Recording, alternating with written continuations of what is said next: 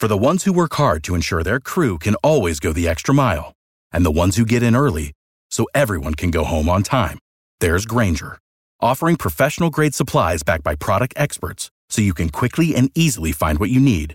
Plus, you can count on access to a committed team ready to go the extra mile for you. Call, click Grainger.com, or just stop by. Grainger, for the ones who get it done.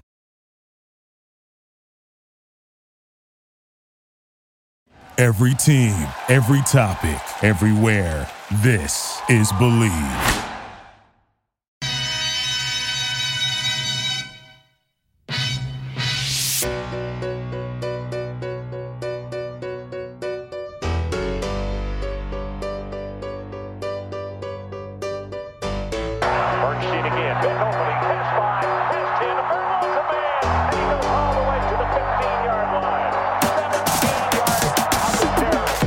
Welcome back to the Believe in Badger Football podcast on the Believe Podcast Network, presented by betonline.ag. Once again, I'm your host, Matt Perkins, joined as always by Badger legend, the Hebrew Hammer himself, Matt Bernstein. Bernie, how are we doing this evening? We are fantastic. The legend. Yes. I don't know. I'm not even a legend anymore. We're talking to him. Brian Calhoun, one of the fastest men alive to play at Wisconsin. At least that's what I think. Dude, I was thinking about this. Two different things. One, if you played in 2004, I think we go to the Rose Bowl. That you redshirted that year? Yeah. Had to sit out because of NCAA transfer rules. Yeah. Which is lunacy when the rules wouldn't happen right now. Wouldn't happen Look now. at the rules now, right? Dude, in 04, listen, I might not have had the Penn State game, but you would have dominated, and then we would have won at Iowa for sure. Once AD got hurt, dude, it was over. So I was thinking about that, and then I just forgot what the second thing I was thinking of. But I love you nonetheless. Thank you for being here.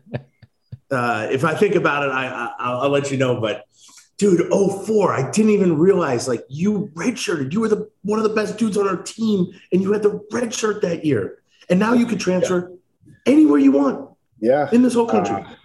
Well, first of all, thanks for having me. 2004 was a pretty remarkable year, right? Like, I think it was cool just to be part of a different team and get to know a bunch of new guys, but also just that season was so hot, right? Like, we start off out the gate 9-0 and the fumble return by Sparky against Purdue. Like, it was a pretty cool season, and I was on scout team, but getting to go against guys like Jimmy Leonard and that D line that all of them end up playing in the NFL. Like, it was pretty remarkable to be around, and I think that definitely set up my career in a positive way in the next year in 2005. Did you have to sit out that season for track too? So no, so it's the NCAA. Oh, the NCAA, they do what they want. It's yeah. So any other sport, basketball excluded, any other sport you can participate right away. And I'm glad they kind of got rid of that rule for at least the one-time transfer. I think that's fair because coaches leave all the time, right? Oh, yeah. I think that's fair. And then so I was able to compete in track, which is awesome. And then, obviously Joe threw on the track team, so that was cool to be around him a lot. So I had a good experience, man. I can't complain anything about it. The big game is finally here as we hit Super Sunday with the last game of the football season. And as always, BetOnline has you covered. From odds, scores, totals, player performance props, to where the next fired coach is going to land, BetOnline is the #1 spot for all things NFL betting in 2022. And it's not just football. BetOnline's basketball, hockey, boxing, and UFC odds coverage is the best in the business. From sports right down to your favorite Vegas casino games, BetOnline is your #1 online wagering destination.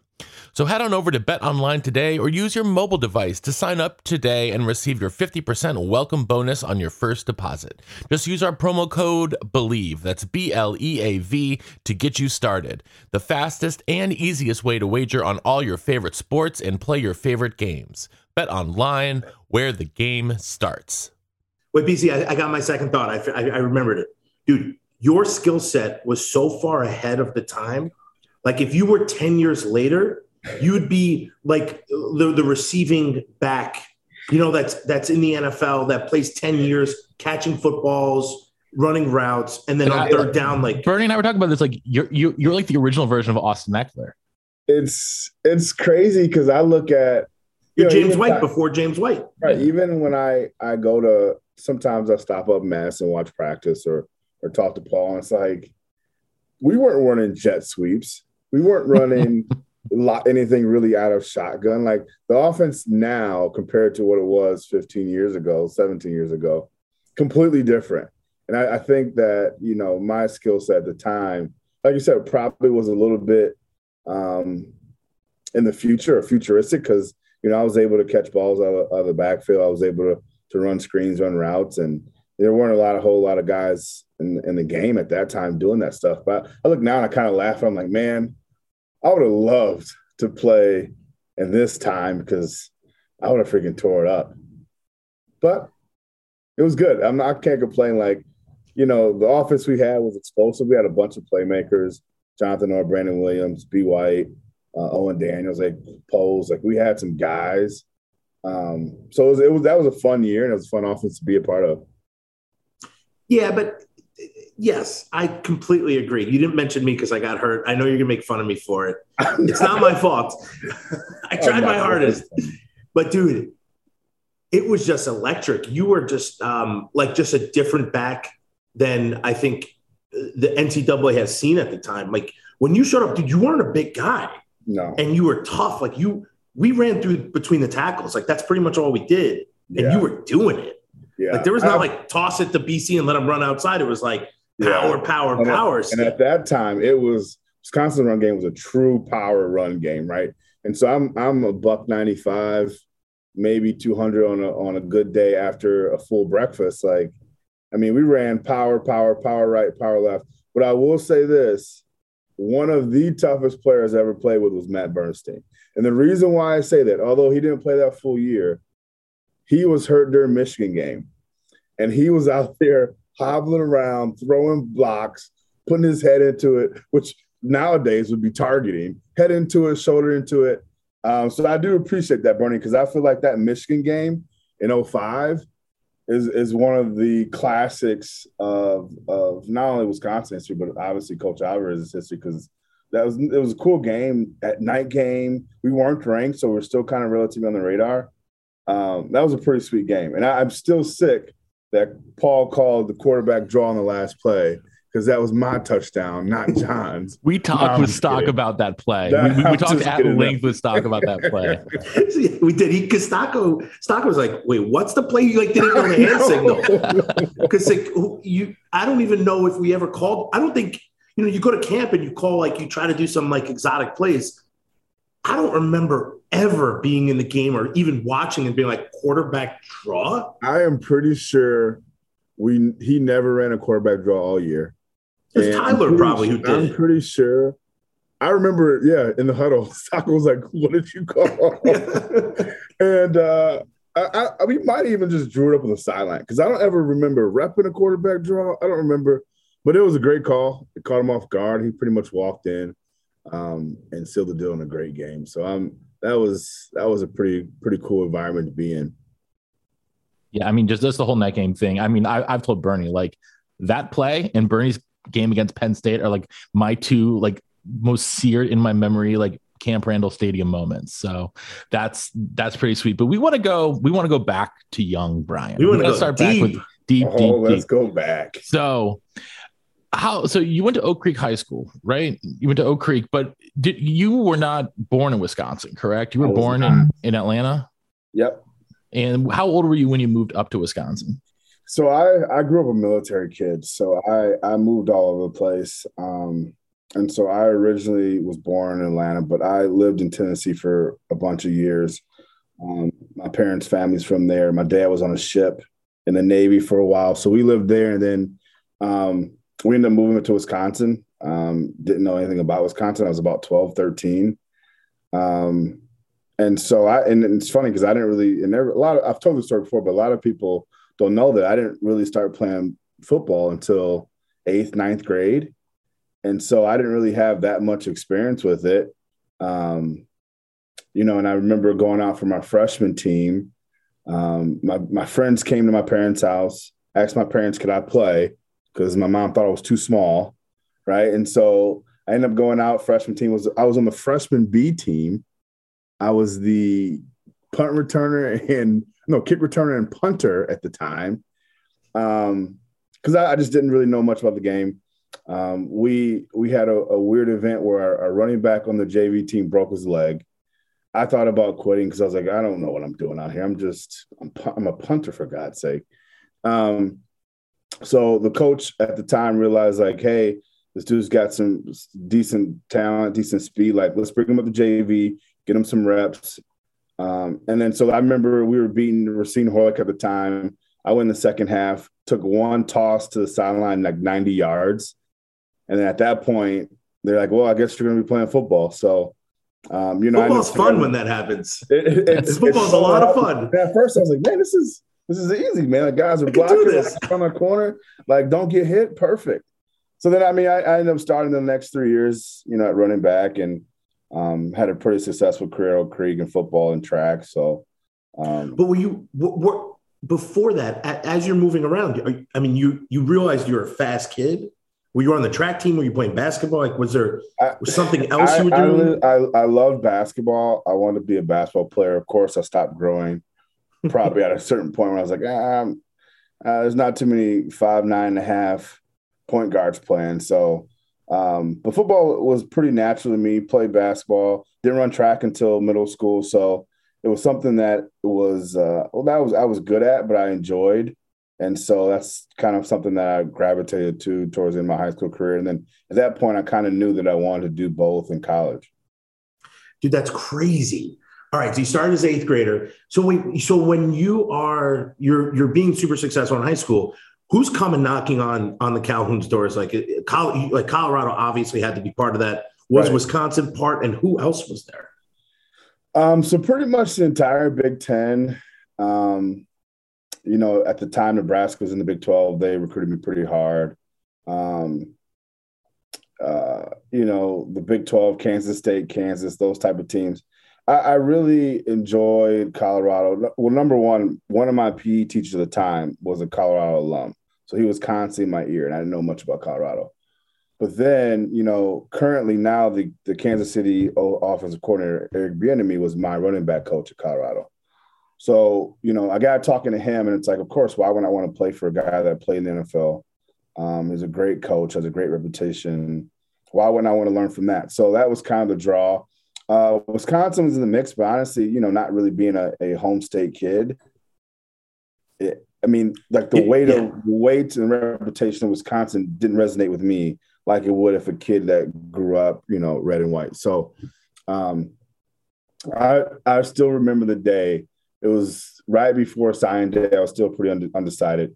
I was actually really close to committing to Purdue at the time. And Tiller was the head coach at Purdue. But Coach Alvarez came to high school, sat in the coach's office. He sits down, crosses his leg on. He's got these penny loafers on, right? He puts his hand up with his Rose Bowl rings, and he's like, "Hey, so you come to Wisconsin or what?" And so it was just a funny moment because, Coach Alvarez is like that guy, right? Like, he carries a lot of weight, and I didn't understand that at the time. But that weekend I took a visit to Colorado, and I pretty much committed, pretty much on the spot. But I will say this though, I remember my dad. I was like, "Hey, I'm going to go to Colorado." He's like, "Okay, cool. Then you're going to call all the schools that offered you a scholarship, and all the schools that you took a visit to. You're going to call them, say that you're committed. You're not just going to ghost anybody. They put time into you, so you're going to pay them respect and tell them that you're committed." And so I think a lot of coaches, they appreciate that. And I think at the time there was no hard feelings of me going to Wisconsin. And funny, that year we ended up playing Wisconsin in the Alamo Bowl. It's a funny way of working things out.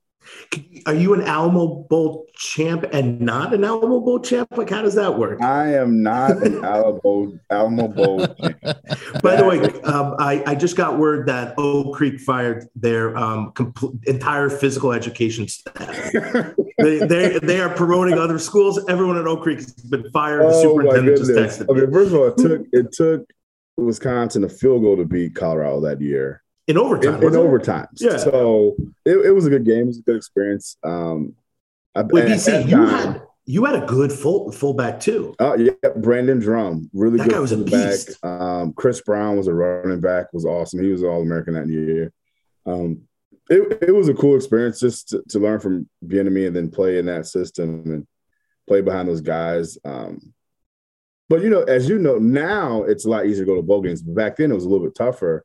So I think going to a bowl game and experience and getting all the gifts, it's a pretty cool experience for if you're able to do that.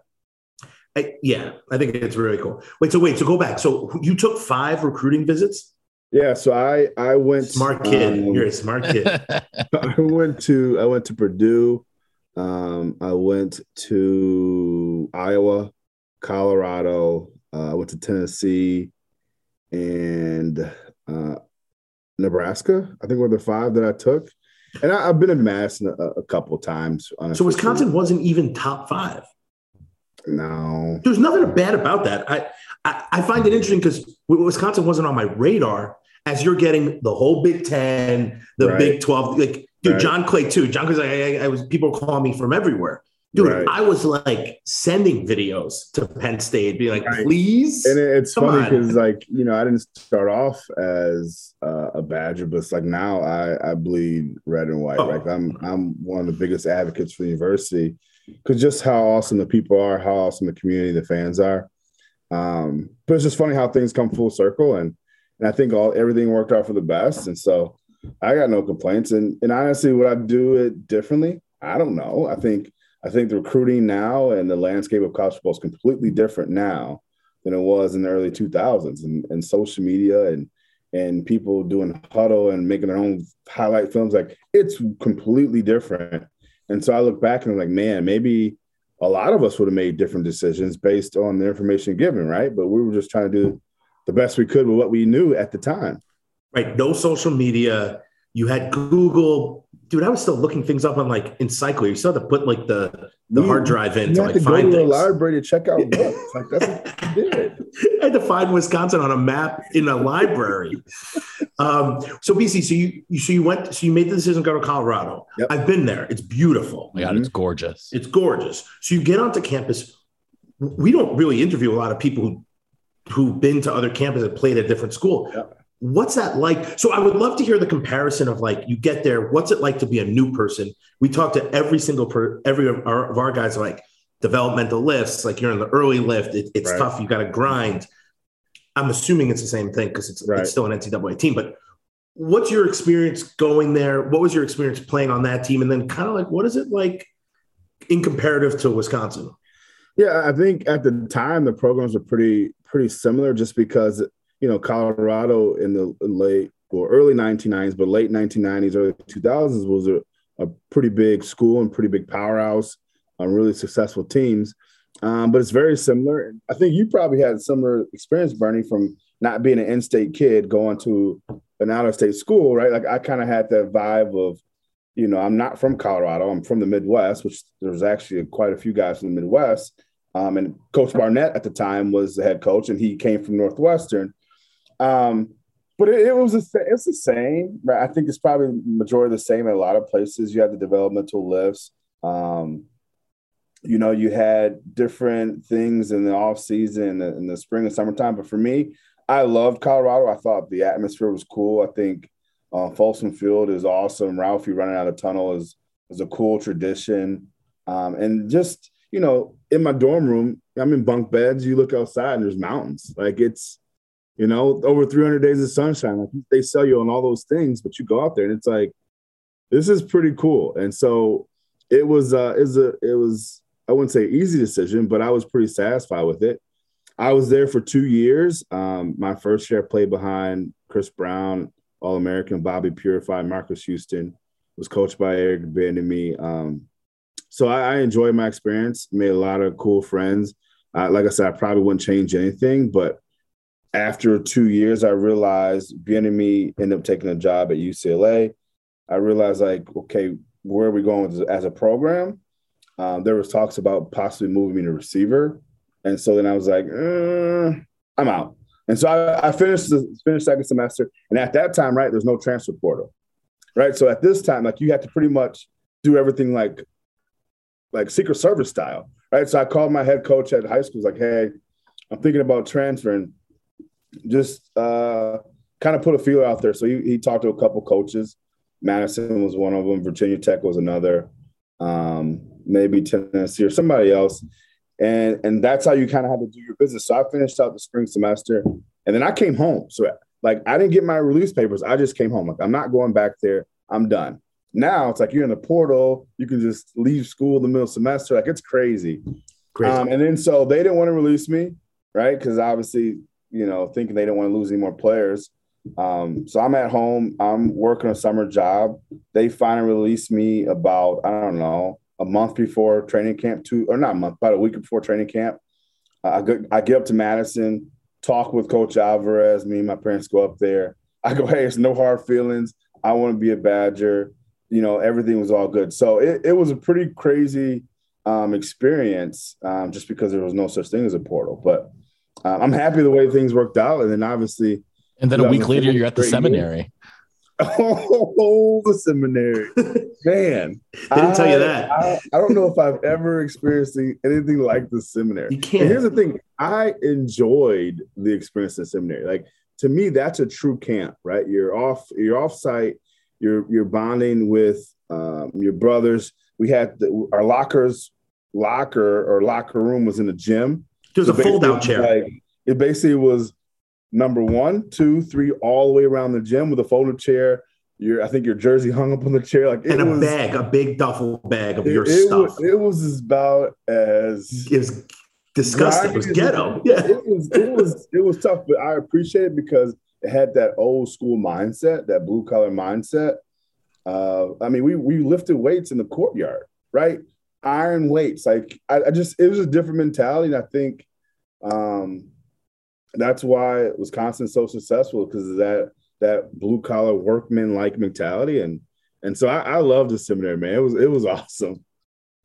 Dude, you are drugs, man. The seminary. The seminary. I was only there for 1 year. You guys exactly. You had one. I think I did 4. Well, yeah, you're because I redshirted. Yeah, but every year it got better because the NCAA kept changing the rules. Right. But that first 2 years, I think, was like. You could do 2. You were doing double, single, double. So double on Monday, double on Tuesday. Single on Wednesday was like from like 7 in the morning, 7:30 in the morning to like noon. Like unrelentless it was practice. A single, but not really a single. It was like a triple. Yeah. That was the old school. Old school. Unlimited double days. It's like, man. And that was when you could restart the periods, because we used to have a period clock to know where we were, and it was 5 minutes. Barry at some points was like, I don't like how practice is going. Start it over and be like, we're at period 10. You're like, that's 100% illegal. There's no one from the NCAA there with like saying like, oh, coach, I think that's a little out of line. It's like, all right, start over. We're like, all right, back into stretch lines. It didn't happen all the time, but it happened a few times. You're like, man. The guy would pause it for special teams, and I'm like, Dad, there's no one to tell you. There's times you look over and it's like, that clock hasn't moved in 10 minutes. For 25 minutes. But it's interesting you like the seminary but you also came in as an upperclassman. Yes, you were still new. Right. It was like, I think the experience is different when you're a true freshman. Right, where you don't know what's going on, your head's kind of on a swivel. Whereas, like, I've already been through 2 camps, and 2 camps where it was unlimited double days, unlimited pads, like, right. So I had a different mentality. I was just trying to not sink based on learning new offense, learning the guys, and that type of stuff. But I just like don't get me wrong, the seminary sucked, but I like the idea of going away off campus, no distractions. All you're doing is basically eating and sleeping football. Like I like that idea, but the seminary as a whole stunk. Yes. Okay. That's my experience too. I love, the football guys they're all my best friends. So you're basically saying, go be at it's basically sleepaway camp with all your best friends that have to be there. No one else can come. There's no like girls. There's no, professors. There's nobody there but the training staff and your best friends, and you're playing football. Now, practice running power 30 times a day, think about it, it's not good for you. No. But then, like you just get into the groove, and it is a memorable, like anyone who's done it, it's a memorable experience. People who haven't done it, who now play, they'll just never know. You'll just never know. Like I drive by that place because my wife kind of lives out there. I drive by and I'm like, like I won't even turn in to go look at it. Like I drive by it quickly. It was a different experience. But So I think that experience molded a lot of really great teams. And I think that was part of the fabric at the time of Wisconsin football. So what put Wisconsin back on the radar? As far as when you're looking at transfer, you're back at home. But like honestly, that's 100% my mom. She said, "You're not going back out of state, so you're going to Wisconsin." Your mom, she's great. That's great. That was literally like a 2-minute conversation, and so I enrolled at Wisconsin. It's pretty cut and dry. What's more important than peace of mind? Nothing. And that's what NordVPN is here for, to give you peace of mind while you are online. And with all the threats you face today on the internet, it's more important than ever to make sure that you have the best VPN that you can get. NordVPN is the world's best VPN service, offering the fastest connectivity, most servers, and next-gen encryption to make sure that everything you do online stays secure. Plus, you can use NordVPN on all your computers and devices, no matter what the operating system. With NordVPN's unlimited bandwidth, you never have to worry about a slow connection either, and plans start at under $4 per month. So grab your exclusive NordVPN deal by going to nordvpn.com/believe or use the code BELIEVE, that's BLEAV, to get up to 70% off your NordVPN plan plus 1 additional month for free. It's also risk-free with Nord's 30-day money-back guarantee.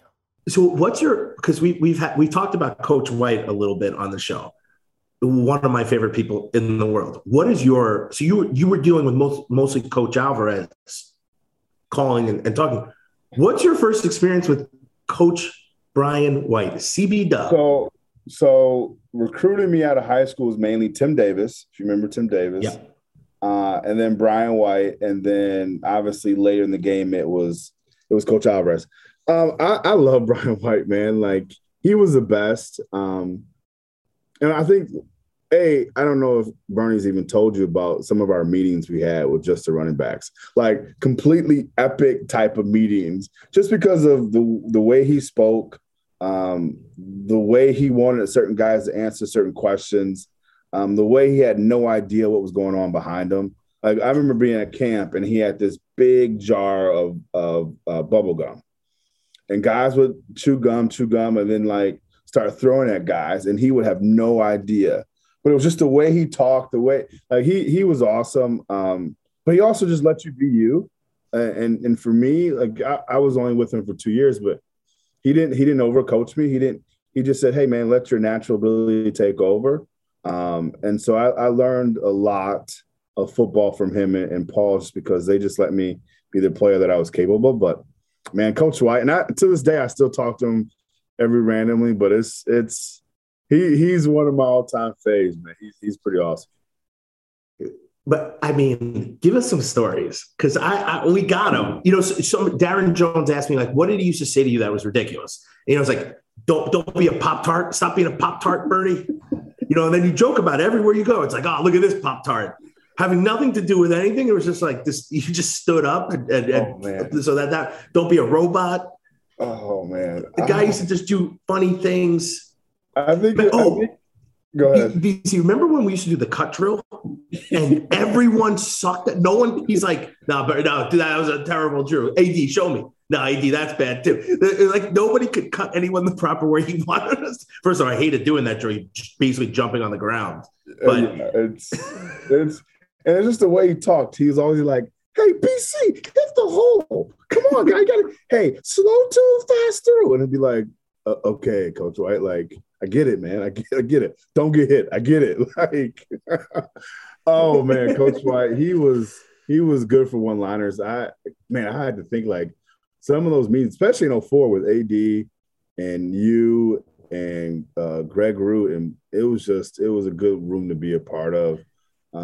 Presley and Rent Meester were freshmen that year. Mm-hmm. Jamil was a freshman that year. You had Booker. Booker that year. Dwayne Smith started off with this in 2004. Yeah. Like it was a pretty cool room to be around. Yes. And Coach White was cool, but he really was like so into everything going on in the screen that you could really, sometimes you turn the lights on, like, dudes had their shirts off. You're like, what are you guys doing? You're like, it's just hot in here. Like he had no clue what was going on. I do. Here's what I loved about. I mean, I used to take my shirt off when I was sweating, and dudes would be like, "What are you doing?" I'm like, yeah, "I don't know, man. I'm just sweating here because it's a small room with 20 guys or 12 guys." But I used to love about Coach White is he used to make you respect every dude that walked into that room. Yeah. Like guys, like high school modified coaches would come in, and he's like, "Bernie, get up and shake his hand and look him in the eyes. Yeah. Tell him your name." Yeah. And I'd be like, "Hey, Matt Bernstein, nice to meet you." And I think that like. As much as we joke and as much as there's some ridiculous things Coach White said, I do value that, he was teaching at least that little thing of being proper with people. Right. And remember, he always used to have us over at the house because he's a big griller. And so I think he always went the extra mile to make sure everybody felt comfortable. And also, we didn't have to be best friends, but, we were all pretty close. And I think he did a pretty good job of just letting us be ourselves, but also spending time together. So it was Coach White. He's one of a kind. So I'll tell you a funny story, and I'm sure he might have told you this. He's like, he would always say, "You guys can drink whatever you want in the fridge, but nothing alcoholic." And I used to be like, "Coach White, why you say that every time? Like, go into the fridge, grab everyone, just no beers." And he would say it over and over and over again. One time I was like, "Coach White, why do you constantly keep saying that? Like, we're at your house and we're not going to drink it." He's like, "Dude," he's like, "Ron Dane came over one year as a freshman with all the guys. He's like, go downstairs, drink whatever you want in the fridge." He comes down like 20 minutes later and they drank all the beer, all the running backs. He's like, I thought I was going to get fired immediately. And I was like, that's a great story. Yeah. But he would always make that like the 1 pound burgers. He'd make you bring them home. Oh, yeah. Because you weren't really allowed to get anything special. So Coach White, they would just cook for you. And he's like, "All right, take them home." And he's like, "You can give them to your all the guys on the team." So he'd make like 100 burgers. You just take them. Yeah. It was delicious. But that dude we need to do like a round table, you, me, Greg, and AD, because Greg and AD remember everything from Coach White. Yeah, I did a Zoom call with them. I was on it. Oh, yeah, that's right. When was that? That was that last year on this time? That was last year. Isn't that crazy? I don't even know where time's going. No. I saw Greg a couple weeks ago. He's just a cool dude. Still like funny as ever and just awesome. Good. Yeah. All right, BC, let's get back to you. We can talk about I guess we should get Coach White on if we had a roundtable with Coach White. We got that would, considering everything that you and AD and like all you guys have talked about Coach White, like I need to have this guy on the podcast. He's so influential, I actually thought, BC, you weren't here. When I showed up, dude, I was terrible. Like hitting like a, wing tee, like trying to shoulder up people. Coach White's like, "Dude, what the hell?" He's like, he's like, always hit, see what you're hitting, hit, control, drive the car with your fists or whatever. And I was like, man, I don't know. I'm like, don't even know who to block out here. And it took Coach White and me like a year to figure it out. And then once we started, like I started getting the groove, everything he said to me made sense. But it just took I think that was my issue with Detroit. It was like they gave you a binder. You and I were sitting in the hotel, like the biggest binder ever. Yeah. And I'm like, man, no one's telling me really what to do. Yeah, you had to figure out on your own. You had to figure out. And I was like, I'm trying to figure out. I'm like, there's 100 shifts here. I'm like, what the hell? Who is the offense coordinator was doing a lot. Mike Martz. Dude. I sat in those meetings, and he was also MF and like 10-year pro guys. Yeah. I was like, I gotta get out of here. That was it was wild. But no, I thought Coach White did a good job of really teaching the game, right, and teaching the fundamentals. But once you have the fundamentals down, like teaching the why behind plays and concepts, I think him and Paul did a really good job of like the concept of the play it's just not just power to the right. It's a concept of. And I think a lot of us knew, like, you got to kind of know what the O-line's doing. Kind of got to know what the receiver's doing. You got to know what everybody's doing so you can effectively execute the play, right? And so I think that's what Coach White did a really good job of, and he's for sure one the best coaches one of the best coaches I've had. So you redshirt, you're on the scout team. Oh, you must have been tearing it up down there. It was, was OD your scout team quarterback? He was not. So at the time, OD was a tight end. He'd already moved to tight end at that time? Yeah, he already moved to tight end. So okay. You know who the scout team quarterback was? Was it Stock? It was Sean Lewis, which Interesting. is now the head coach at Kent State, right? Yes.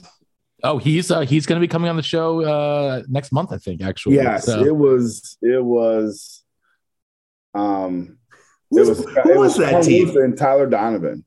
Yeah, okay. So, and maybe Sean Lewis has moved to tight end at the time, but I'm not sure. But, at first I didn't know how to take scout team because I was just trying to fit in, right? I'm on a new club and but then at some point I realized that it was an opportunity for me to get better, opportunity to work on my skills and my craft. And I did just that, right? I'm playing against 40 linemen that ended up playing in the NFL, playing against Jimmy, playing against some really good guys on defense. So I think that year helped me become the player that I became. But also, like, I tried to take almost every rep because I knew, like, this is what I have to do. This is what it takes. And I think doing that gave me the mindset, like, even in 2005, like, I rarely came out of the game because I refused to, right? Because I just sat for a full year. So I wanted the opportunity to prove to myself, but to the coaches, to my teammates, that I could do it. So I rarely came out of the game. And I think that was just a mindset that I had. And so, yeah, I mean, it was tough, though. There was times where it's like I couldn't even, obviously couldn't dress up on the sideline. I couldn't travel to away games. Couldn't go to the bowl game, right? Which these are ridiculous rules now. But you couldn't go to the bowl game? No. Because you know why I remember that? Because you guys went to the Outback Bowl, and you guys got the very first generation iPods. The very first generation. That was my iPod for like 10 years. Right? So, like, never died. I remember that. Those things were bricks. Bricks. Like, you can go smash a car window with those things, right? Like, and I just remember it kind of sucked because it was tough because it's like, I'm putting in all the work, but I wasn't really included, so to speak. But that just gave me fuel to fire. And I ran track that spring, which was great. And then, that summer was a great summer. Workout wise and doing the stadium stairs and some of that stuff. I mean, it was a great summer. And I think come fall, we were ready to go, even though we were pretty underrated. We weren't ranked to start the season. So it turned out to be a good year. Turned out to be one of the best life lessons I had, throughout my life at this point. So we played Bowling Green, and that was your first game? Yep. That was like you're coming out though. Like, yes. 43 carries, 258 yards. There we go. Five touchdowns, which tied Anthony Davis's single game record in your first game. Trust me, I remember this vividly because I was sitting in the stands and I was 5 touchdowns. I had won that game too. We killed that team. I was sitting in the first row of Section P, and I remember it very well. Wow. Well, and there are some cuts that I missed, and because I haven't played a live game in a couple of years, so it was a couple cuts I missed. But I remember, Bernie, if you remember this, we were down 14-0 like that because they had Omar Jacobs that year. He was legit.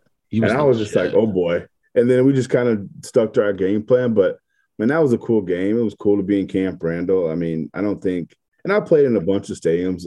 There's nothing quite like Camp Randall when it's rocking. What makes it special? Because I mean, you've played in a ton of places, having your time at Colorado plus at Wisconsin. Like, what makes Camp Randall unique? So, like you said, like Folsom Field is awesome. I'm sure you played at Nebraska while you were there. I don't know if you got to play in, at Oklahoma, at Texas, like all that kind of good stuff.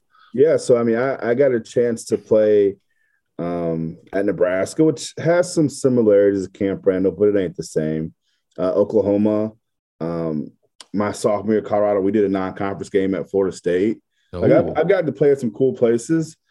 I think Camp Randall, just from the crowd engagement, the fan interaction, the die hard, no matter good or bad, commitment that fans have. I mean, I remember I think it was the first game. You know, we're staying in a hotel. We get in the bus coming down by the stadium, and you know, it's 11 o'clock game, which we loved 11 o'clock games, but we hated them.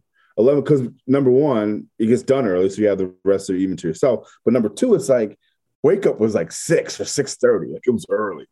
But you know, you're coming down the street next to the game at 7:30, 8 o'clock, and it's like streets are filled, houses are filled. Like it was something that I've never seen before, and I'm like, man, they really love their football here. And then just to hear the crowd, like it's different, right? Like I've been to Michigan, it's not loud like that at Michigan, right? There's very few places where it's loud like that. So it's a special place. I love being there. Even now as a fan, it's just nothing like it. So it's for sure one of the better places that I've played. When you showed up, who was your roommate? Who did they put you with? My first roommate was Booker. Stanley. At one point, I go, hey, because like Booker like to stay up later, be on the phone. I'm like, Book, man, like I need my sleep. Like no. So then it ended up being me and Jamil towards the end of the season. And because here's the thing, I knew I was gonna get the rock. I knew that was the type of game it was gonna be. So it was like, hey, I need all the sleep I get because if they're gonna feed me 40 times again, I need to get my rest. So it ended up being me and Jamil for most of the season. But that was on Friday nights. But who were your roommates when you were there? Oh, roommates when I was there. So the first summer when I was there, it was Joel Nellis, Jason Palermo. Actually, check that. My first roommate was Tyler Donovan. We stayed at the Regent. And the reason why I got put with the Regent, because that's where all the second-year players went, either redshirts or true sophomores. But since I was a transfer, they just put me with them. So Tyler Donovan. So it was really cool. The Regent we had the second floor, one wing, and it was like me and Tyler. It was Steve Johnson, Standerine, Joe Thomas. We had this entire corner. So it was like 8 or 9 of us rooms of all football players. So like after a game, doors are open, music's blaring. Like that's the stuff that makes, I think, Madison special because we didn't have that at Colorado, right? It wasn't like that. So that was something that was really cool. That is weird. And then who were you your last year roommates? My last year was me, OD, right. Joel Nellis, Jason Palermo, and Matt Lawrence. That's right. At La Ciel? Yeah. Dude, so Matt Lawrence is one of my favorite people. He's from Delaware. He's a little bit of a redneck, but the nicest kid, like one of the nicest kids you'll ever meet. I remember going up there and hanging out, sitting with this kid watching NASCAR because he was a NASCAR guy. And drinking Bud Lights. No, but Busch Lights. Sorry. Sorry, Matt Lawrence. He'd be pissed. Those are back in now, somehow. But they weren't in. I remember, NASCAR to me is you driving in a circle. If you like NASCAR, I'm all for it. But to me, I'm like, can't be that fun. I fall asleep. He's drinking some beers. I wake up. He drank the whole 24-pack. Mm-hmm. And all the cans are right next to the seat. Yeah. Cans are right next to the seat on the table. And he's like, what's up, Bern? You fell asleep for like a couple hours. And I was like, dude, what do you mean? Like an hour and 15 minutes? Like you just drank 20 beers? He's like, yeah, it's Busch Light. I was like, dude, I love you, Matt Lawrence. You're my spirit animal. Oh my goodness. Oh, that's so funny. He's so funny. All right. So let's get into it. I know we're got like 15, 20 minutes left. Dude, so you dominate your time at Wisconsin. Dominate. You should have won the Heisman. It's my fault I got hurt. I know.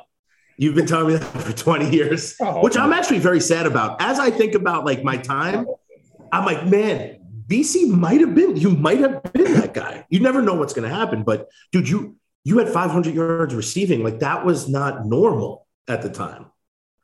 So I was like, man, this guy is dominating. Yeah. At the time, I look back at the time, right? I think I was the second player ever to have 1,500 yards rushing and 500 yards receiving in a season, right? Since like 1991 or something like that. And so that's something I hang my hat on because, a lot of people ever have done that. But that's a testament to, the guys we had around me. Brandon Williams was All-American that year and was a phenomenal player. Obviously, OD goes on and gets drafted in the fourth round or fifth round and ends up winning a Super Bowl. So we had tremendous players that year. But honestly, I was really torn about leaving that year or coming back. And so part of me was pretty devastated about Coach Alvarez's retiring. To be honest, I kind of didn't want to play for anybody else, quite frankly. And so that weighed partly my decision.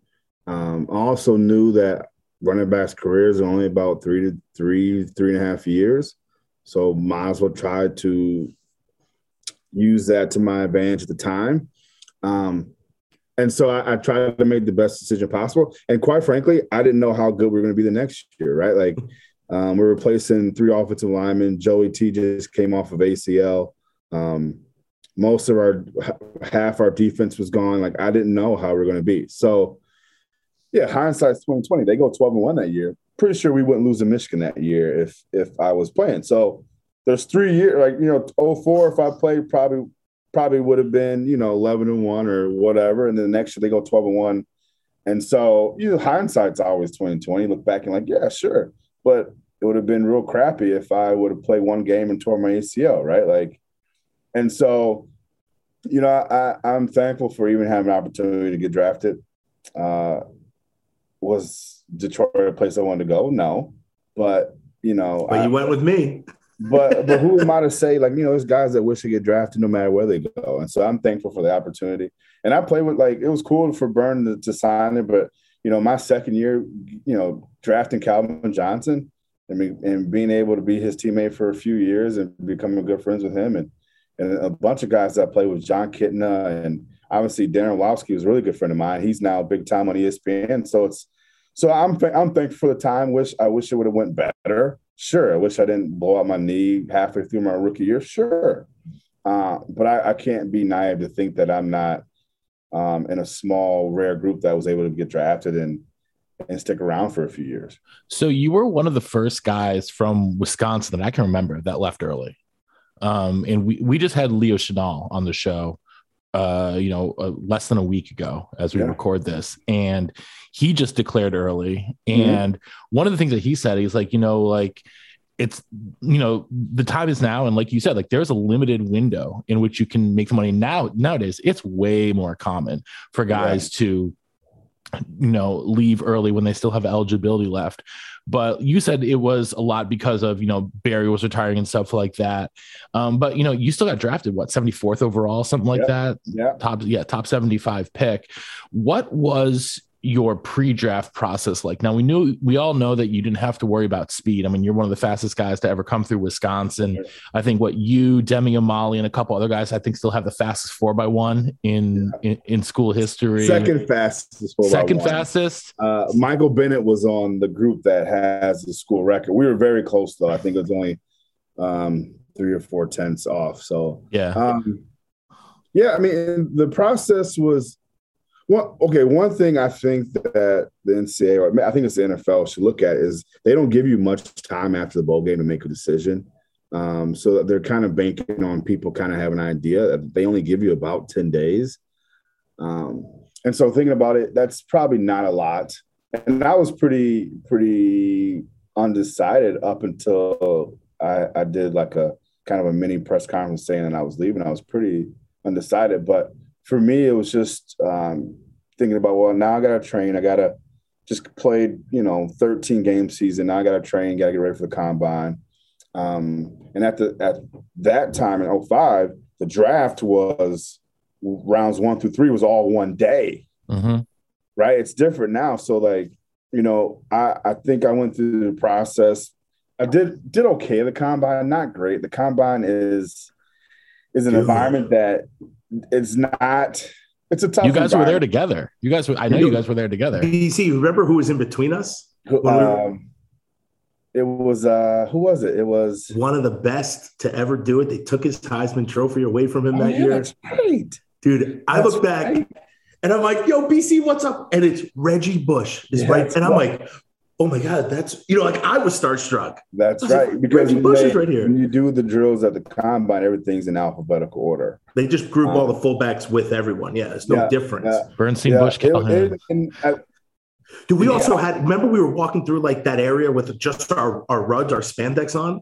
Like when to go up on stage and stand there so they could like look at you in the meat market. Right? Like it's such a wild, right? Like, so you're going to draft a guy because he has a six-pack compared to not. Like, it's a wild process. I tell you what, though, BC, I'm so grateful you were there because it's like showing up to the seminary day one your freshman year. It's like they just put you through the ringer and they are trying to get people to crumble, and it's just a hard. You don't get it. Like to do the bench, like some guys they do it all day. I had to do a piss test at like 6:30. I didn't fill the jar up enough. So I was there for another 15, 20 minutes. I filled the jar up. And then they're like, okay, dude, you're up on the bench. I'm like, whoa, hold on. Can I get breakfast first? They're like, no, you're up on the bench right now. And I did like 10 push-ups and jumped on this bench in a stadium seating with all these NFL coaches. Like, I was like, this is, and I did 21, which at Wisconsin, I could probably do like 25 plus at least, maybe even 30. Like in a day with like JD is like, I could just rip them. Yeah. But I was exhausted. You're just sitting in this place. And I just remember being like, yo, BC, how this sucks, man. We were just laughing about it. The process sucks because it's like a hurry up and wait thing, right? Like, all right, we're going to get ready to bench. And then you wait for an hour. Then it's like, all right, you guys got 10 minutes warm for the 40. I'm like, what? Right? Like it was just, it's kind of designed to get you rattled to see who can perform. So I did okay in some tests. I did much better the pro day. And so, I took a couple to team visits. So I had no idea. Unfortunately for me, that draft class of running backs was stacked, right? Like, so you had Reggie Bush go second overall. You had Joseph Adai go in the first, you had Lawrence Maroney and DeAngelo Williams go somewhere in the teens. You had Joseph Adai go in the first round to the Colts, which I was kind of slotted at somewhere between first and third. Lindo White and Morris Jones-Drew go in the second round, and then I go in the third. Jarius Norwood and Leon Washington go in the fifth. Like, it was a stacked class of running backs. So it just the way the cookie crumbled that year, and it was just a really deep class. And that process sucked though. It was tough, right? It was just play 13 games. You got 6 weeks to get ready for this combine. And, you just didn't really feel comfortable throughout the process. And so maybe if I did better in some tests, maybe I would get drafted higher. Who knows? But I'm just fortunate to even get drafted. So. Yeah, I mean, there were a ton of, like you said, like great backs players. I think there were 5 Badgers drafted that year as well. I think, and, should have been 6. Bernie definitely should have been drafted. But so you make it into the league, you're a 3rd round pick. And, there were, obviously some expectations coming in when you're a 3rd round pick, you're still expected to contribute, but also probably do some special teams. Now, did you do special teams your rookie year? Were you asked to be on like punt coverage, kickoff coverage? I did. And so funny story, very first day of rookie mini camp, we're after practice and the punter is kicking punts. And so I've caught punts and kicked returns before. But first day I'm nervous, right? Like, holy cow, I haven't caught a punt in over a year.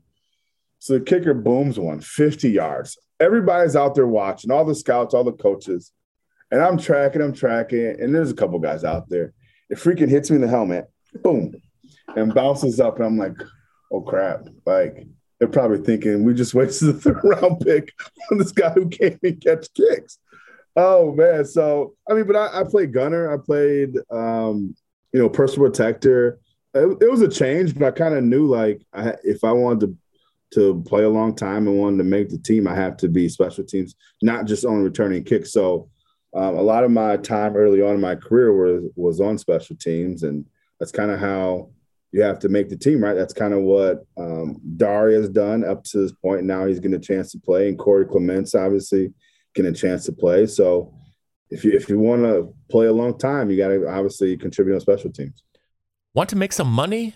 How about you invested in an exciting asset that's outpaced the S&P 500 by 164% for 25 years? What I'm talking about is art. Masterworks is the new investing app that lets you invest in blue chip paintings from icons like Picasso, Monet, and Warhol without needing millions of dollars. Over 300,000 people have already signed up.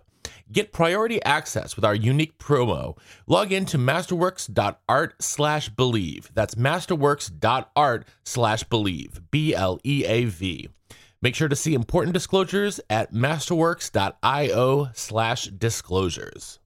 You mentioned Dare and Corey. You've obviously kept in touch with the program and a lot of the running backs. What's your, relationship like with some of these other guys who came either before or after? We know Bernstein, obviously, but some of these guys that came before or after. And do you have a relationship with some of the guys that are on the roster now, whether it's a Braylon Allen or a Julius Davis or even Ches Malusi, who just transferred in like yourself? Yeah, I think it's a brotherhood for sure.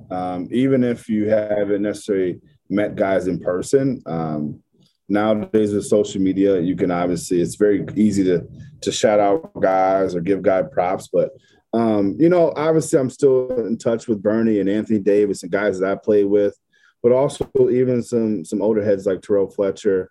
You see Ron around, and then obviously the guys that came after me, like the John Clays, the James Whites, the Melvin Gordons, the Corey Clement, like the long list and the tradition of Wisconsin, and it's really, truly remarkable and a brotherhood. And so I was really happy for Jonathan Taylor, all the success he had at Wisconsin, obviously now with the Colts. And I'm excited for Braylon Allen. And it's kind of crazy because I look, and the tradition of running backs and offensive linemen at Wisconsin is almost second to none, because every year you're like, I don't know who's going to carry it after Jonathan Taylor. And all of a sudden it's like, well, now we got another guy for 3 years. And then we got another guy. So it's exciting to be a part of the fraternity and the brotherhood. It's something I don't take lightly. And it's, if I can ever give any wisdom back, I would. And I try to be around the program as much as I can, being an in-state kid and helping Paul and those guys recruit as much as I can. Like, hey, Wisconsin's a place to go. But I just thought of something too. Me leaving early, I think there's only been a handful of guys that have left early. Wisconsin, for sure. I think Michael Bennett was one that left early. Myself.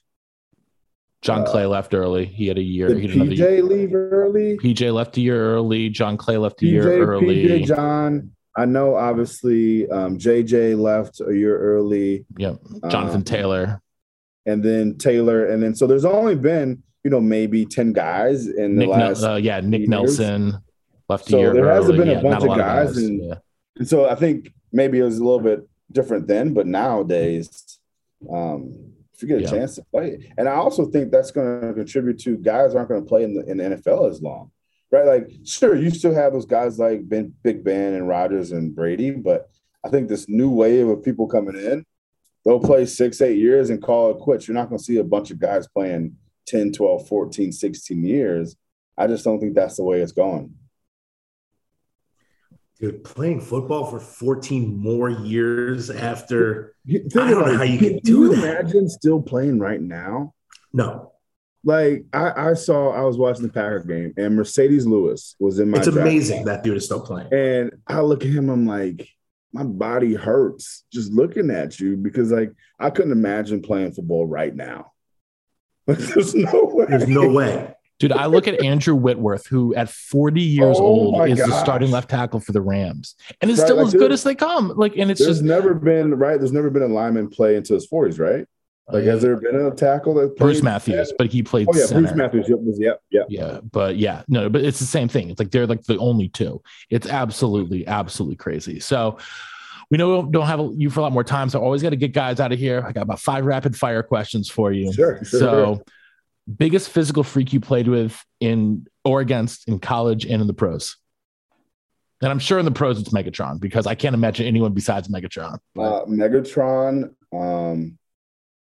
biggest, you said? Like, just like the physical freak, like however you want to define physical freak. I mean, I think Megatron was awesome. Mike Vick was one of the fastest guys I've ever seen. physically imposing. Sean Taylor, the late Sean Taylor, was a Everyone monster. says that. Everyone who's played against him says that. One of the cool experiences, I got a chance to play against C. Marshall Faulk live, LaDainian Tomlinson in his prime. Like, that's one of the cool experiences I had in Phil. Is like, you see guys you grew up watching, like, holy cow, they're really that good. What about out of the guys you played with at Wisconsin? Who was the biggest physical freak besides Bernie? Chris Presley. Everyone says it. He's the reason I got cut from the UW track team. He was so strong and so powerful, it made no sense. It was scary. It was scary. And so, by far, Chris Presley. Hold on. You ever see that movie Unbreakable? Is that what it is with Bruce Willis? Bruce Willis? Yeah. Dude, Prez was that guy. It's like, all right, let's throw the paint cans on. Okay, he could do it. Let's throw like a bag of groceries. It's like everything you kept putting on the bar. I feel like they made bigger bars for guys like Chris Presley to put more and more weights. Actually, the weights became heavier because you had to load more on. Like, bar was like, just I mean, dude, we would make fun of Chris in the running backs room. Every time he touched the ball, AD would be like a bully, like, and every time he get hit, he'd be like, ugh. And Coach White never said anything, but every time he touched the ball, this dude's arms and chest were so big. He held the football here. The reason he moved is he fumbled all the time because the ball was sticking out so far because his arms and chest were so big. And he's the nicest human being, off the field. He is. And insane. Keep going. I'm sorry. And so smart. And he's so smart. So smart. What's your favorite running play? We ran. I mean, I like power. Like, I always like power because we ran in a bunch of different ways. Either Bernie was pulling, tight end was pulling. Like, we ran a bunch of different ways. Either power or we ran. Do you remember slash, Bernie? No. It was like a counter play where it was counter to the left. I would do some fancy footwork and head to the right. But probably for sure power because it's like you knew it was coming, but you couldn't really stop it. Dude, I feel like you'd be like a handoff guy. Like it was an outside zone with the tackle pull. Anytime we ran to Joe's side, I mean, it was like stealing. Yeah. What offensive lineman was the most off mentally that you played with? Oh, man. Off mentally. Like, I think Bernie would probably say Raiola. Oh, he had some screws loose in the nicest way possible, though, right? Like, he was down for the cause. He was always on the team. But you come back to the huddle and be like, hey, man, you good? Like, you all right, man? Like, for sure, Don Raiola, which is funny because the next year I get drafted to Detroit. And you play with his brother. And his brother was more nuts than he was. I think his brother was more nuts. His brother came up and he goes, hey, Bernie, watch this. I'm going to get into a fight. I was like, all right. You're like, I'm just sitting there watching. And lo and behold, nothing happens. He just gets into a fight. Oh, man. But yeah, Donovan for sure. Donovan was he was a good player. But, yeah, which now he's the O-line coach in Nebraska. It's unbelievable. It's unbelievable. Great. Unbelievable. What's Brian Calhoun's pregame ritual? What are you doing before a game to get yourself mentally and physically ready? I was never a big superstitious pre-ritual guy. Like, sure, like most of the running backs usually ate together, like breakfast together, and then some of us like to go out early and do a warm-up. And in college, actually, I don't think I ever went out early. Like, I just kind of like to be in my zone, listen to music, and then go out when we did normal warm-ups. Then I think in pros, kind of got in the ritual of like go out, do your kind of dynamic warm-up, and then go. But I wasn't a big ritual, superstitious type of guy. So I was pretty like, let's just play. What's in your headphones? What are you listening to? A lot of Jay-Z at the time. A lot of Kanye before Kanye went a little cuckoo, right? Like it was good. All right. Finally, favorite Camp Randall moment. Oh man. Favorite Camp Randall moment. I mean, I think Bowling Green was cool. Like that whole game was because that was the first game. But I don't think anything tops the Michigan game. And in the second half, it was back and forth for a while. we go up. But it was really cool that last drive. I mean, I think it was literally like run right, run left, pass right, pass left. Like it was literally, I think that drive, I must have touched the ball 6 or 7 times. But I wasn't coming out, and I was just going to get the job done. So that, I mean, under the lights, and it's a good play in Camp Randall. I mean, it goes nuts. And I remember when Paul called that play and John went in, it was just like you couldn't even hear like Bernie saying anything, and he's right there. How nuts it was. And so Michigan for sure, 2005. Love it. Absolutely love it. BC, you got any funny, like, wild stories? You didn't prep me for this. I know. It's like, hey, I had to go back in my memory bank. That's almost 20 years. That's almost 20 years ago. We're old. Sadly, I completely actually know that. When I got to it was 21 years ago when I got to campus as an 18-year-old. Like, I feel like I could still play football, but then I look at like a guy like Leo Chenal's arms, and I'm like, nope, I don't ever want to step on the field against that guy. But against Leo. But how good was that? How good is that dude? And when I was 18, I would have said, like, I'm going to kill this guy. How nuts am I? Like, I just think also our mentals have grown as we get older. We're like, hold up. I'm not as unbreakable and as psychotic. You assess the situation and you decide whether this is a good idea or bad idea, right? Like, I'm going to say I never assessed any situation in college. But I will say this. Some of them. But as good as Jimmy's defense been, and their defenses have been since 2015 when Paul got back there, I think that offense we had in 2005 could have played against any of those. Right? There's no reason, like, we matched up well against any of them. And so, like, that 2005, until Russell Wilson came, that was one of the best offenses they've had. So I think that offense we had could have matched up against any of the defense that we've had recently. Okay, last question for you. Braylon Allen, he is a monster truck. Mm-hmm. What advice would you give him right now, coming off of like an absurd season? What would you say to him? I think I would tell him to continue to work on being a full-time back, as in like a 3-down back, right? Like, we all know you can run the ball. I think they didn't really feature him much in the past game, and then being a blocker, right? Like, if you want to play the next level, and if you want to take your game to the next level, like, you literally have to be a 3-down back. Like, I refuse to come off the field. And the reason why I say that is because I remember playing for a coach in Detroit. Actually, no, it was Bieniemy my freshman year. He was like, dude, if you break a long run, you better score. Because guess what? I'm bringing the next guy in because he's the goal line back. And so for me, I'm like, I'm scoring. So every time I try to break, I'm scoring. He's like, hey, you better be able to pass protect. Otherwise, you got to come off the field on 3rd down. So it's like you got to become the full back, the full package. And that's where you start taking to the next level, because therefore a defense can't key on you, because if you're off the field, you know it's 3rd down. But if you're in the game, then you can be a triple threat. So I don't know if you heard, he just turned 18. Well, everybody went crazy because he's just 17. He's like, okay, we get it. He's 17. It's so, I actually think I love it because it's basically the Jake Ferguson like virus of, he's Barry Alvarez's grandson. And it was said by every single person. It's like, dude, do you guys get another key point to say during a game? Have you listened to any other broadcast for 3 years? He's a sophomore who's 18, right? Like, it's like, just let him live. Speaking of broadcaster ticks, do you guys remember Jason Chappell, who played for the basketball team? Did you guys know Jason Chappell? Mm-hmm. Yep. I don't know if you how many. He's from New Berlin. Yeah. So every single basketball game, they would cut and show his dad was a 2-time All-American at Wake Forest. Mm-hmm. Every single game without fail. And that's where I think it all started with these Badgers.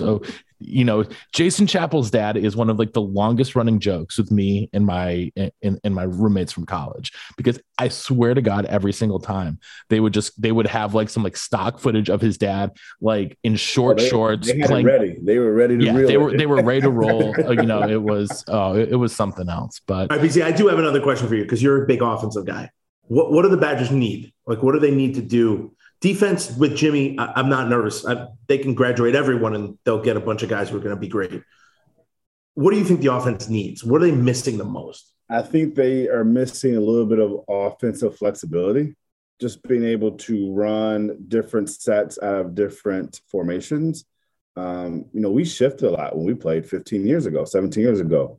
I feel like maybe Paul has gotten away from that a little bit.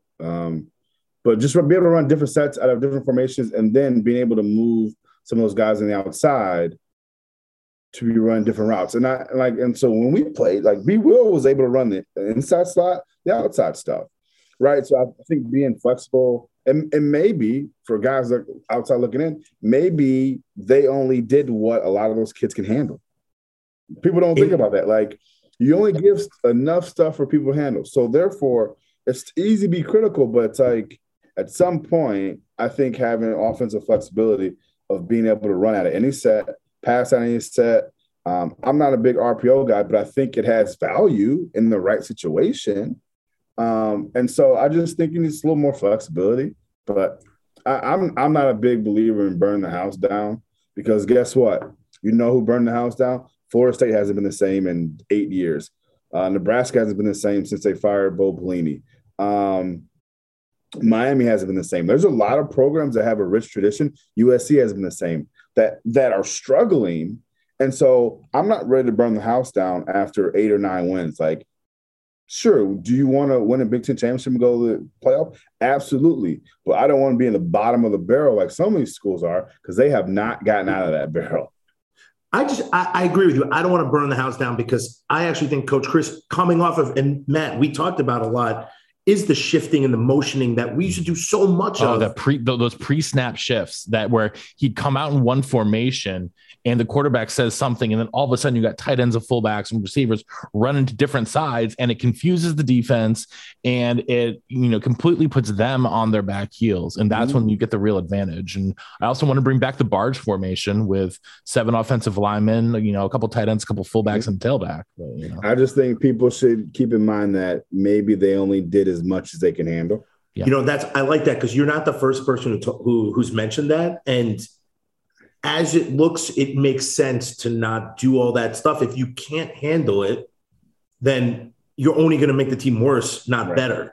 So, but it looks like they figured it out 4, 5, 6 games into the season, and we're starting to roll. They were rolling, and I love that. So I'm the same thing. Flexibility for sure. I think we need a deep threat, and we haven't had that in a while. And who was on our team? Mason, something Mason. Dude, he was just fast. He just ran down the field. That was it. He couldn't catch. It was unbelievable. They're like, dude, you're just going to run a seam route. He'll be open. They threw it to him. They hit him in the hands, hit him in the helmet, hit him in the hands, and he dropped it in the end zone. Yeah. And he was the fastest dude on our team. Yeah. I mean, I don't want that guy. I liked him, but I don't. He's a smart dude. I think the idea of, and he's always been more conservative than aggressive when it comes to playbook and play calling, if he knows the guys can't handle it, because he's done that a few times over. Like, remember when Tyler Donovan played? They didn't run hardly anything because you can only handle so much. Right. It looks completely different with Russell or Scott Tolzien and some of those guys. And so hopefully year 2, a lot of these younger guys are playing, that we should have a better grasp. Plus, remember, we're still 2 years into COVID, right? It's just weird times, right? So it's very disruptive. Yep. That's what it is. But I'm interested to see, there's all these rumors about getting a new quarterback, getting an offensive coordinator. I'm kind of excited about an offensive coordinator, just fresh eyes. I don't want him to come in and start running, the Gary Anderson stuff. Like, that wasn't going to work for us. But someone who has the same, let's say, vision of offense that Coach Chryst has, but just sees a little ripples here and there. Yeah. I think we need that. Maybe someone could connect with Graham Mertz a little differently. I agree with you 100%. We had, what's his name, who came in as a GA, and he was a really good, we had Coach White, but then we had who's now coaching Hammock, who's coaching the NFL somewhere. So it's he's the head coach of Northern Illinois. Oh, sorry, but he did, and then he came right. He's right. Yeah. But you have a fresh set of eyes just to hear an opinion that's a little different. And I like that. But BC, I can't wait to see you at a game. I did not. When did I see you? Oh, I saw you at Barry Alvarez's day. You did see me. The only one shotgunning beers before the game. Oh, I saw Presley too that day. He came into town. Yeah. Dude, BC, you look good, man. I'm just trying to be like you, man. What do you like? Work out 6 hours a day? I don't work out at all. Like this is good. You could just see like my if I had a neck, but like my head down. That's it. I'm glad to see nothing's changed. Neck is still swollen. I can't get rid of it. Can't get rid of it. Do a neck machine tomorrow. I'm kidding. Be sure to be there 20 minutes early. At least. I won't even look at a neck machine ever again. Oh, that's so funny. Oh, I have a headache now just thinking of putting your face in that machine and like, JD didn't care what the weight was. I would just put like a 10 on. But like sometimes like Bob would come over and be like, put a 25 on. I'm like, dude, I'm gonna look like a rhinoceros. Like I look like an idiot. Don't put that 25 on me. BC, man, really truly a pleasure. I love. It's just so funny because when you think, like when I think back, not many people know. Like you and I we stayed in Detroit together. We went to the combine together. Like we did these like big monumental things together, and it stemmed from being, if you were still in Colorado and we came into Detroit, it wouldn't have been the same. Right, completely different. Yeah. So it's just so cool, and we're still friends today, and like. Every time I see you, I'm so excited. So it's just so nice. And obviously I love that you came on the show. Yeah, dude, you're one of, dude, I'm telling you, you would be 10 years in the pros dominating if you were just 10 years later. Yeah. My path is my path, Bernie. It's all listen, I get it. If I was 30 years earlier, I'd dominate the NFL. I'd be the biggest. I'd be bigger than the old lineman. Oh man. No, it's a good friendship that's developed over the years, Bernie. We had, it's things that I don't take lightly, man. It's stuff that you value. Like if anything, I value the relationships that I received and formed, at Colorado, Wisconsin, Detroit. Like some of the stuff you'll just take forever. And so that's the stuff that I really miss, right? Like the X's and O's and actually playing. But I miss the guys and being around the locker room and the stores. Like that stuff. I mean, it's nice to come back and talk about it because that's the stuff that's going to live on for a while. Dude, for sure. That's why I love doing this show because it's all these guys that like I love. So like I just get to just talk to you. Yeah, man. I appreciate you guys letting me on. And a lot of experiences I didn't know like half the thing about a lot of people because like when do you sit in the locker and go, hey, how'd you get here? How'd you get to Wisconsin? Like, nobody cared. Like you just signed a piece of paper like everyone else did, and you just ended up with a duffel bag at the Regent somehow. Someone asks these questions when you're 18, 19, 20. Oh, man. Well, BC, man, have a good night. We appreciate you. I appreciate it, guys. You'll definitely be on when we need when we go over the RBs, and if we can get that RB circle. And somehow we're doing running back roundtable in the offseason for sure. You let me know. I'm there. We got you two. We got AD. We got Clay. Hey, as long as AD's there, I'm there. So say less. I want to get Presley though. I really want to get Presley. We can get him. I want to get Presley. See if he's still as swole as he used to be. Yeah, he's still a big guy. He's a big guy. So, all right. Well, thanks everyone for listening. Brian, thank you. I cannot thank you enough. This was amazing. Appreciate it, man. And until next time, on Wisconsin. On Wisconsin. On Wisconsin. Thanks for listening to the Believe in Badger Football podcast on the Believe Podcast Network, presented by betonline.ag. If you like what you hear, please subscribe, rate, and review wherever you get your podcasts, and follow us on Instagram and Twitter at Believe in Badgers. That's BLEAV in Badgers. Also, make sure to check out our YouTube page for full videos of our podcasts. The show is produced by Matt Perkins and Matt Bernstein, with audio editing and mixing by Matt Perkins. Our theme music is by Matt Blaustein. Thanks again for listening, and on Wisconsin. Thank you for listening to Believe. You can show support to your host by subscribing to the show and giving us a 5-star rating on your preferred platform. Check us out at Believe.com and search for BLEAV on YouTube.